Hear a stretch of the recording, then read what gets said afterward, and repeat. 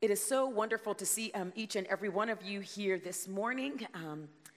I recognize that when we are keeping our summer rhythms and we're in and we're out of town, that a Sunday like this where it is misty and dewy and the birds are chirping and you've got like cold brew in the refrigerator, that it would be so easy to carve out space on St. Mattress Cathedral and to decide to do worship at home, which is not a problem because even at home you can still lean into worship, and yet you are here.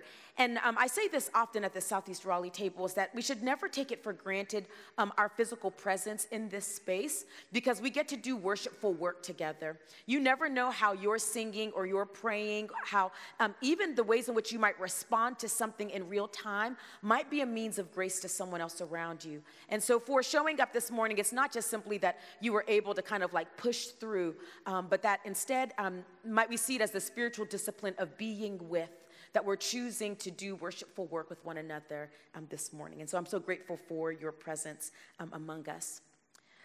We are in a sermon series called B-E, not B-E-E, where basically we're going to talk about some of the characteristics that we can take on in regards to spiritual practices, and also the mighty acts of God as proclaimed either through Jesus' ministries and the Gospels, the ways in which God be for us, but also to the ways in which we be in the world. And you might have noticed over the course of the last couple of weeks that there has been this rhythm where one Sunday we might anchor ourselves in a passage of scripture where we talk about like how God is at work in the world. And then we might anchor ourselves in a passage of scripture where we might be commissioned, or we recognize how we need to be at work in the world. I want to say something though. On the Sundays when we talk about how we need to be at work in the world, do not take this as like some invitation into like a spiritual individualism. Like, oh my gosh, this is how we're going to show ourselves as the morally and the spiritually strong. Whenever there is an invitation for us to be commissioned or be at work in the world, we never think of our work only bound up in our human capacity, never apart from how God is also at work in us and also through us. How we are empowered by a God who creates and recreates. How we're woven into Christ's mighty acts of salvation and initiated into Christ's story. How our work is empowered by the power of the Holy Spirit. So this morning, I want to start with the end at the beginning with our be, because this morning we're going to talk about what does it look like to be a neighbor. For in our lives, our human lives, what does it look like for us to be a neighbor? But as you hear the scripture, and also too as I lean into the reflection, into the sermon this morning, hold on to be a neighbor, but marry it always to what are the ways in which God has been like a neighbor to you? How has God shown up for you? How has God cared for you? How has God shown compassion to you? How has God released goodness in your life? So as you're thinking about what does it look like for you, for me to be a neighbor, hold on to the ways in which God has been a neighbor to us and how God has drawn near to us. Hear now these words from Luke chapter 10, verses 25 through 37. This is a pretty familiar passage of scripture, oftentimes known as the story of the Good Samaritan. But I might invite you to hear these words with new ears this morning. And it says this in verse 25. Just then, a lawyer stood up to test Jesus. "Teacher," he said, "what must I do to inherit eternal life?" And he said to him, "What is written in the law? What do you read there?" And he answered, "You shall love the Lord your God with all your heart and with all your soul and with all your strength and with all your mind, and your neighbor as yourself." And Jesus said to him, "You have given the right answer. Do this and you will live." But wanting to justify himself, the lawyer asked Jesus, "And who is my neighbor?" And Jesus replied, "A man was going down from Jerusalem to Jericho and fell into the hands of robbers, who stripped him, beat him, and went away, leaving him half dead. Now by chance, a priest was going down that road, and when he saw him, he passed by on the other side. So likewise, a Levite, when he came to the place and saw him, passed by on the other side. But a Samaritan, while traveling, came near him, and when he saw him, he was moved with pity. He went to him and bandaged his wounds, having poured oil and wine on them. Then he put him on his own animal, brought him to an inn, and took care of him. The next day he took out 2 denarii, gave them to the innkeeper, and said, "Take care of him, and when I come back, I will repay you whatever more you spend." Which of these 3 do you think was a neighbor to the man who fell into the hands of the robbers? He said. And he said, "The one who showed him mercy." And Jesus said to him, "Go and do likewise." Friends, this is the word of God for us, the people of God. Thanks be to God.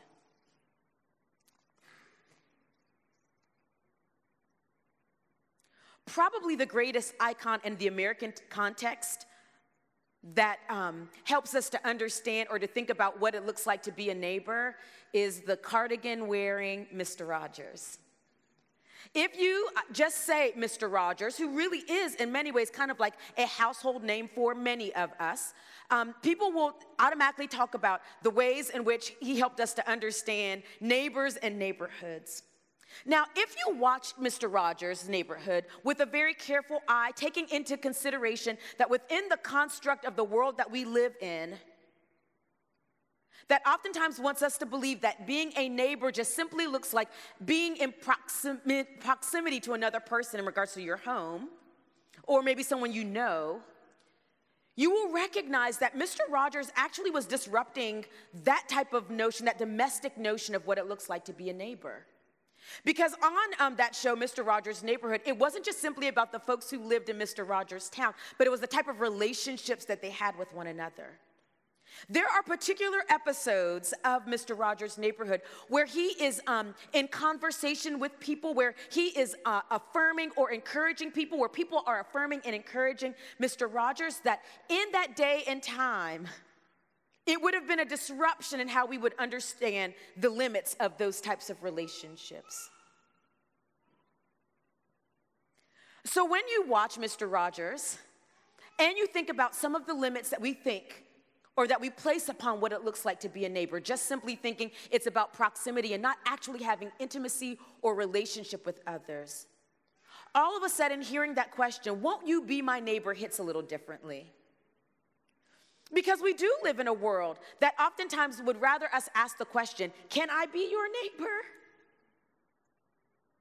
Or "Why should I be a neighbor to you, to them? Or can they be a neighbor to me?" But beyond the context of Mr. Rogers, there's also this biblical text that kind of offers a beautiful critique for us this morning about what does it mean for us to be neighbors or to be neighborly with one another.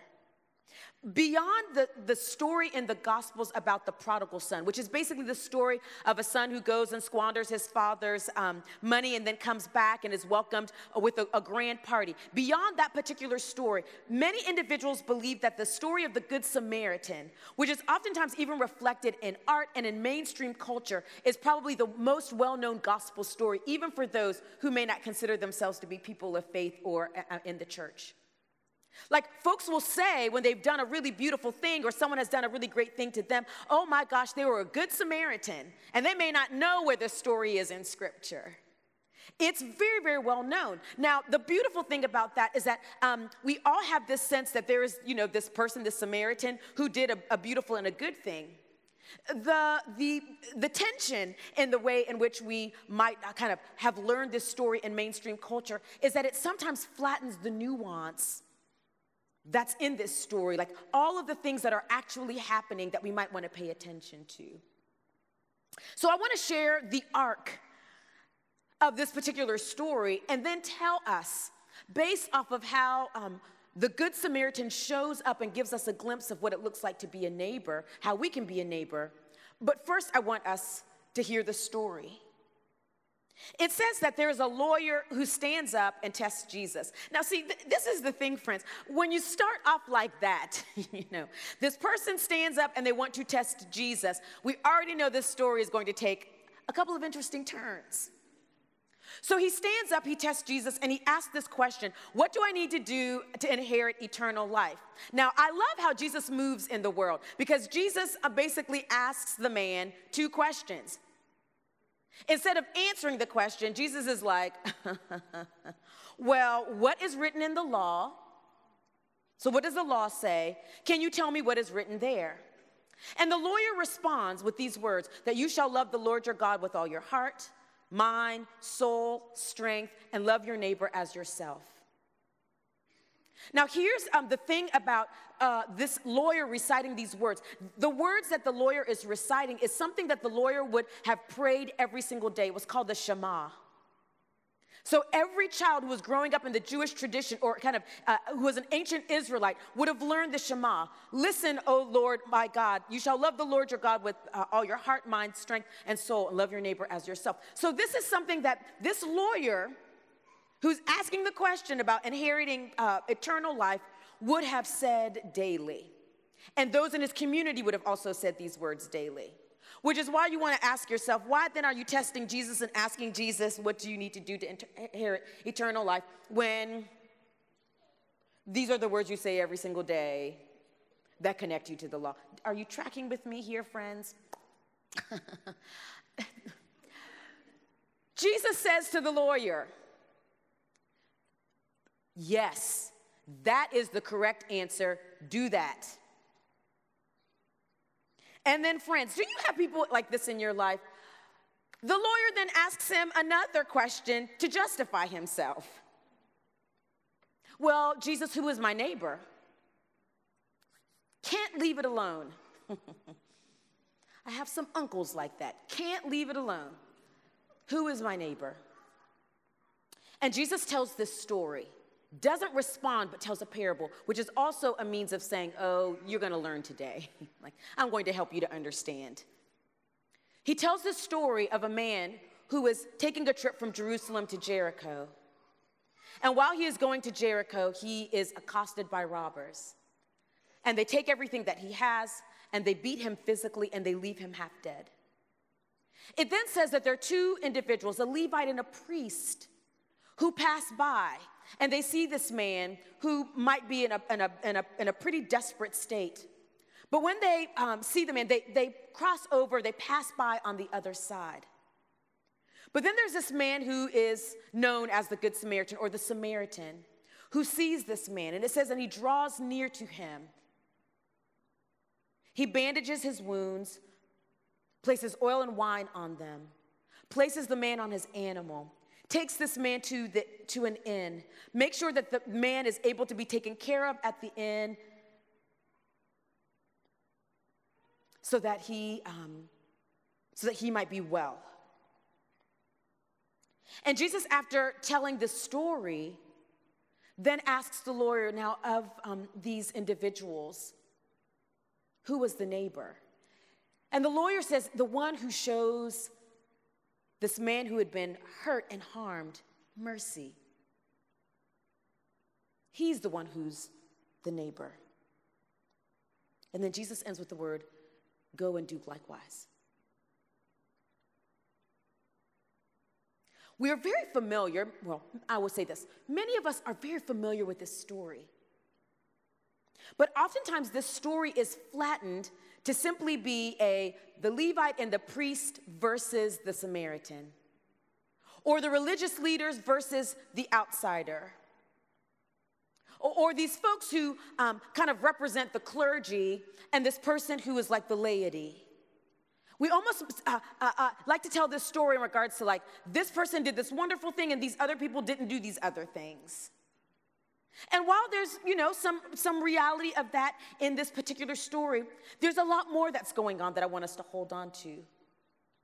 One is this person who was taking a trip from Jerusalem to Jericho was harmed.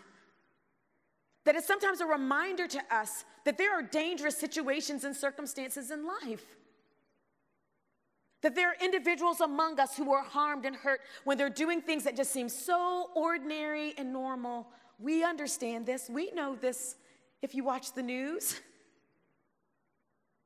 What does it look like to sympathize with those who find themselves in dangerous situations? Or maybe the Levite and the priest who passed by on the other side were wondering if still that threat of danger was there. And they were worried about their own well-being. And in an act of survival began to protect themselves. Maybe there's a means of us being a little bit sympathetic to the Levite and also to the priest.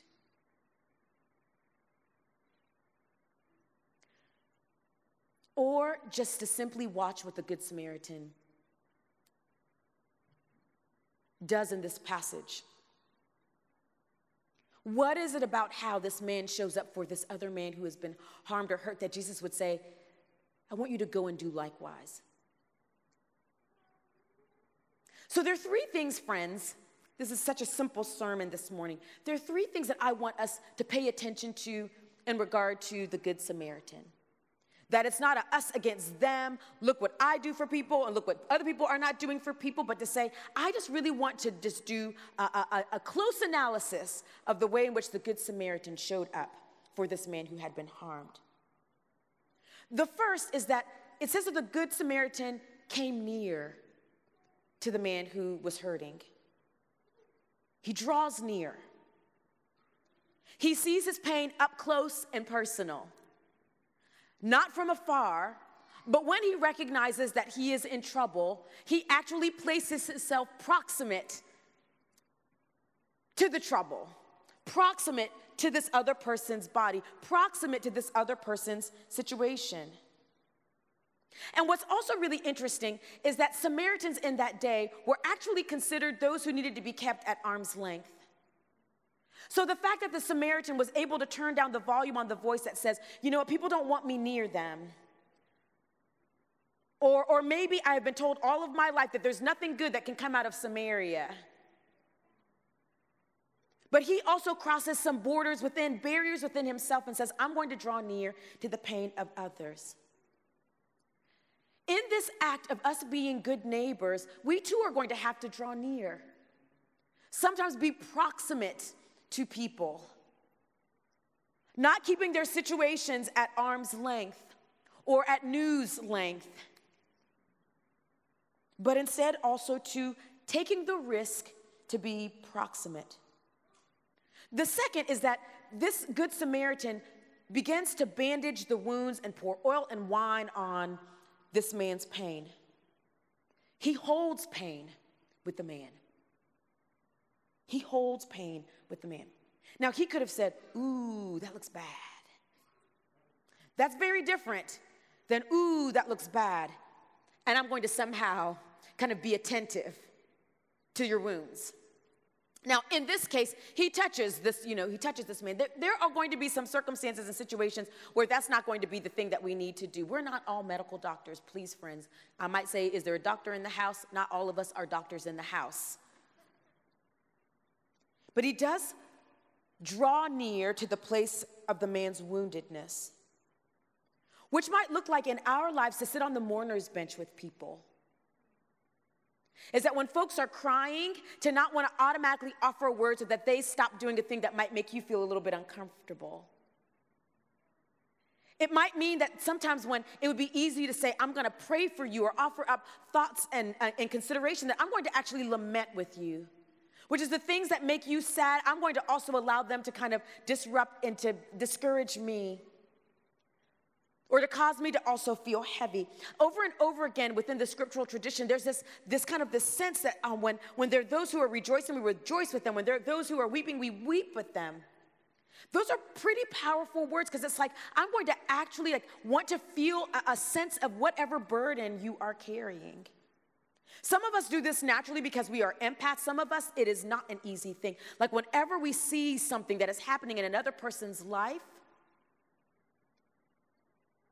that might be hard or heavy, it causes us to automatically want to fix the thing as opposed to sit with a person in the thing. Sometimes holding pain looks like listening to people's stories and believing people's stories, or choosing not to be indifferent to the things that cause people harm. Then the third thing the Good Samaritan does is that he pays for him to stay at this inn. And he knows that even though he's not going to be able to be physically present with this man in his healing journey, tells the innkeeper, whatever you need to do for this man's well-being, I'm going to repay you, understanding that his healing is going to take a while. He basically invests in the flourishing and in the healing of this other individual, of this man. Recognizing that what has happened in the moment is a start, but that he's going to need to be journeyed with. And he wants to invest in that. We also, too, can invest in the flourishing of others. Every time we say we want to dismantle a system, we invest in the flourishing of others. Whenever we want to ask hard questions about the things that harm people, we're investing in the flourishing of others. Whenever we choose to show up for a person, not just in the moment, but 2 months, 3 months, 4 months, recognizing that to really be with one another is going to be not just a quick fix, but like for the long run. We say that we're in this thing together and that it's a journey. So how are you a neighbor? How are you a neighbor? Are you willing to draw near and be proximate to people? Are you willing to hold people's pain, even when it feels a little bit uncomfortable, or maybe not necessarily an understandable reality for you? Are you willing not just to show up in the moment, but to invest in the long run and the flourishing of others? My prayer is that you would say, I want to be a good neighbor. My prayer would be that when Jesus says, go and do likewise, that you also trust that you go and you do likewise, but by the power of a God who is a good neighbor to you. God who draws near to you. God who holds your pain. God who invests in your flourishing. So this morning, we're going to start to practice the muscles or to flex the muscles of being a good neighbor by offering up a prayer over those that we want to come alongside. This morning when Laura began our worship service, she began with like a blessing over us, and she named all of the various ways that we might see people as our neighbors in our lives. I too am going to open up a time of prayer where I'm going to name those who might need us to be neighbors to them. And then I'm going to invite us in a time of silence, meaning I'm not going to be talking, that wherever you are, you also can lift up those that you believe need others to be neighbors to them. You can whisper it. You can say it with a mighty voice. You can say it with your heart. But this morning, we're going to go and do likewise. But we'll start by naming those to whom God is calling us to be a good neighbor.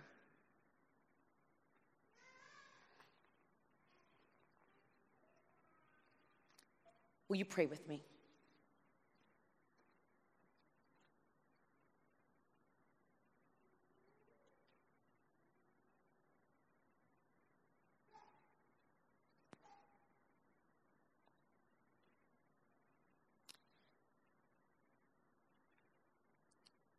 Gracious God, in the first chapter of John's Gospel, we are reminded that the Word became flesh and blood and dwelt among us. That Jesus, fully human and fully divine, came to be near to us. Came to hold and to heal our pain. came that we may have life and life more abundantly, investing in our flourishing from this life to the next. Gracious God, in Christ Jesus, you sent your Son to be our good neighbor. And then you have also called us, your people, who are created in your image and also empowered by your Spirit to be neighbors to others.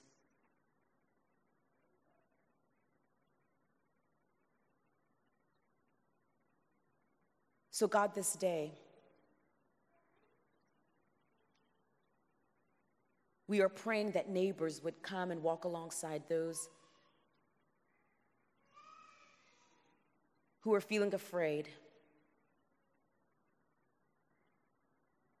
That neighbors would come alongside those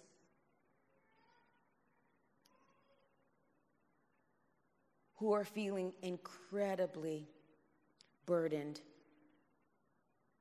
by financial stressors. That God, neighbors would come alongside those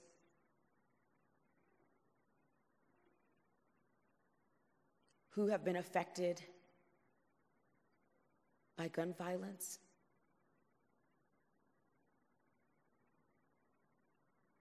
That God, neighbors would come alongside those who feel as though their bodies are always being threatened by systems of oppression.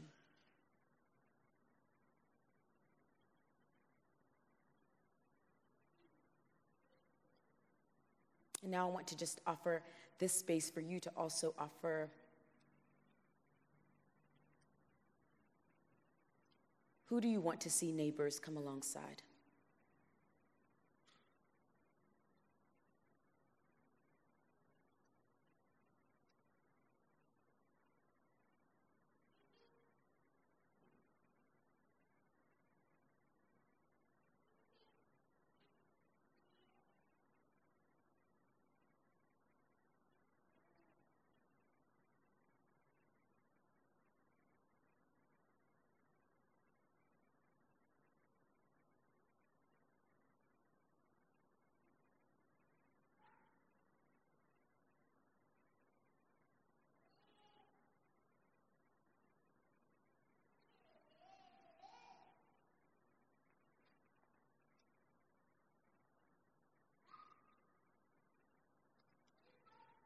Gracious God, we know that you hear the cries of our hearts,